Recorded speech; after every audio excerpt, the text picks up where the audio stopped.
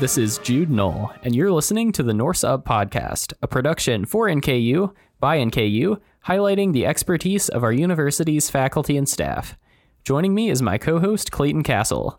Today, we're in conversation with Jayna Morris, editor of NKU Magazine, about the publication's upcoming issue.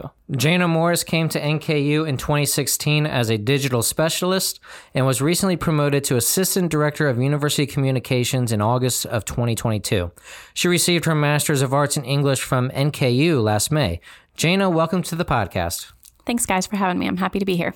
As the editor of NKU Magazine, take us through the process of putting an issue together. I think there is a lot more that happens behind the scenes than people realize, and it's probably my favorite part of my job and the hardest part of my job. We have so many stories to tell about students, faculty, staff, alumni, our connection to the community and the region, but we only come out once a year, and we only have 36 pages to do so. So as the editor, I view NKU Magazine as the best of NKU, which means that I have to narrow down all of the best stories. So there are two parts of that process. There's kind of the gathering the stories process and then the design itself. But it takes a lot to get there. The process takes between 4 to 6 months, depending on how long it takes for everybody to get their work done. But my part of that process is figuring out what stories we need to tell, what stories we haven't told yet that we want to tell, and stories that maybe we filter in, like small gifts that are happening around campus, or a feature about a prominent faculty member, or interesting research, or an alum that we've been in contact with. And once I assign those stories to my writers, you guys, and any freelancers that I'm in contact with, then we do the interviews, we go through the approval process, I see it, the powers that be need to see it, the interviewees approve it, and then it goes off to design. So Dion Laycock is our art director. She's also an NKU alum, and I am incredibly thankful for her. We've worked together for 7 years, and I'm great with words. She's great with design. I kind of let her do her thing, and she's a powerhouse. She knocks it out of the park every single time. And I really think that readers are going to enjoy this issue, specifically because not just the words, but also how Dion put it together. I think it's a really great issue. And something to look out for is that starting with this issue, not every subscriber will receive a print copy in the mail. Tell us how readers will be able to access the new issue elsewhere. Yes, so we completed a readership survey after the last issue came out in 2022, and the criteria has changed a little bit. So there are some people that will receive NKU Magazine in print in their mailboxes this month, indeed. But there are other people who will, if we have your email address on file, you will receive it through the alumni newsletter that will hit mailboxes.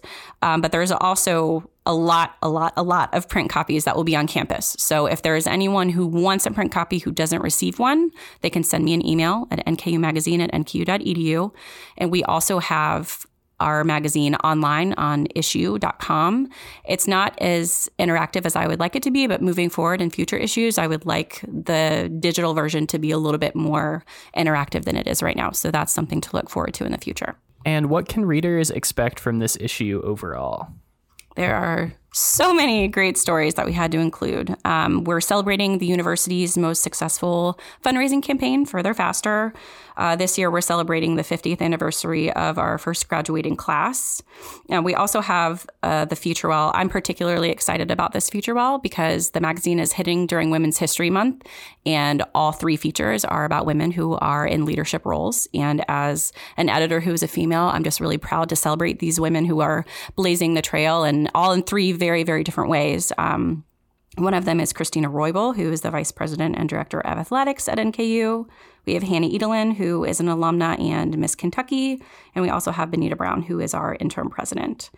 In the Norse Now section, which is highlighting alumni, in the back of the book, we also have Justin Couch, who is a content creator with a YouTube channel. We have Corey Henderson, who is the Associate Director of Institutional Research at NKU and Staff Regent. And then we also have Anthony Smith, who is the Executive Director of Cities United.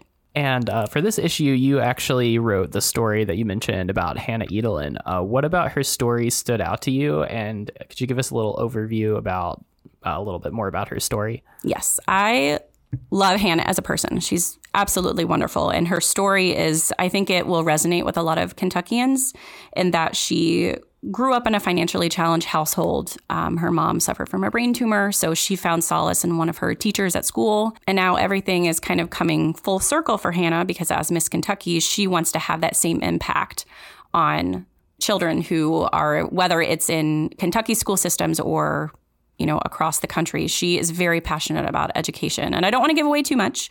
You'll have to read to learn more, but she's very, very passionate about education. And I think people will be really excited to learn more about that side of her. All right, so the cover story, which I'm really excited about. Of course you are. Not that I'm biased or anything, but I did write it, is about our new Vice President of Athletics, Vice President and Director of Intercollegiate Athletics, Christina Roybal. She has a really interesting story. Can you just talk a little bit about that story without giving too much away so that people can read about it? Yes, of course. The thing about Christina that I think is really interesting is that her background is that she originally aspired to be a doctor. And her freshman year in college, she was a biochemistry major and began working as a student worker in the athletics department. And that's kind of when her trajectory changed.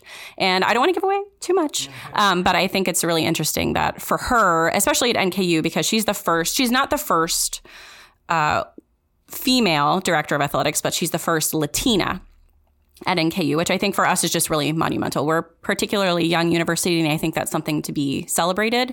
But I think her passion for athletics and sports in general is just really interesting. And I think in a field that's dominated by men, she was able to find her voice, and I think that will really resonate with readers. Let's just go ahead and pull back the curtain a little bit. A little disclaimer about this issue. We're recording this episode in mid-March. The basketball team has just won the Horizon League tournament. The magazine went to print before the Horizon League tournament, so that is not included in the Christina story. So when you read it, they've actually won 4 Horizon League tournament championships up to this point. But it should note that she won, well, not she, but the athletics department won the Horizon League tournament in her first year as athletic director. So that's important to note. They did. That's a really, really monumental milestone for her. Go Norse. And we also have a larger feature written by me about our new interim president, Benita Brown. Could you tell us a little bit about that story? Sure. I don't want to give too much away again. But one of the things that you do mention in that story is that Benita kind of grew up on a college campus. And I think it's really interesting now that she's the interim president in NKU, and her passion for education runs really deep. And I think people will be interested to see a different side of her and a different role now. I know that she's been at NKU for a few years, but I feel like this is kind of a step in a different direction for her. And she seems to be really excited about it. And everyone's really excited to have her here. And I wrote another feature about Eva G. Ferris, a name that anyone who has gone to NKU or has probably even stepped on campus is probably familiar with. Her name is pretty much everywhere. Any auditorium or statue you see, she and her husband Oakley probably had something to do with it. Could you talk a little bit about that story and sort of how we memorialized her? I think it's important for people to understand the impact that happens behind the scenes. We're all here for the same reason, and students walk this campus every single day, but a lot of people don't understand the process that happens and the impact that has. So it was really important for me, again, during my process of trying to figure out which stories to include Eva's story, because the impact that she and her husband, Oakley, had on campus is, as you said, monumental. The name is everywhere. The Ferris name is very well known, and I felt like it was really important for readers to understand their story, how they came to be, and then how they became connected to NKU and what that means for our university. You touched on some of these already, but what are some of the shorter profiles and pieces that we can expect? There are a few profiles in the back in the Norse Now section. So I mentioned them very briefly. We have Justin Couch. Jude, I don't know. I know I'm turning this back around to you. You did write that story.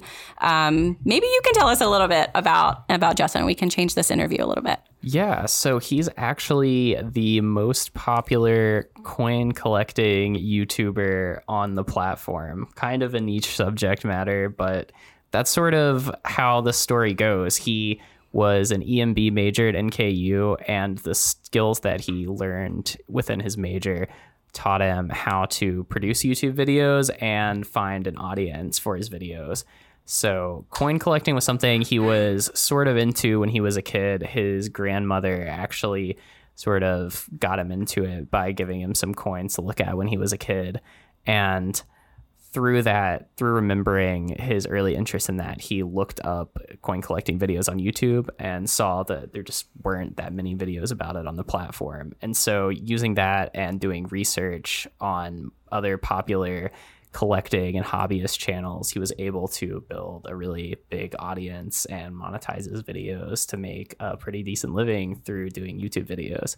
So it's a pretty interesting story, and one that shows how NKU major can help, kickstart even an unconventional career path.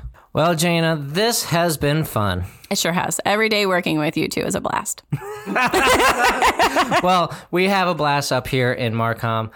This has been another episode of the Norse Up Podcast. As always, you can find us on Apple Podcasts, Spotify, Google Podcasts, or wherever you get your podcasts. If we're not there, let us know. Let Jayna know. NKU Magazine at nku.edu. And obviously, the podcast is a product of NKU Magazine, so feel free to follow us on Twitter at NKU Magazine and on the social channels of the bigger university at nku.edu. Thank you again for joining us, and as always, Norse Up!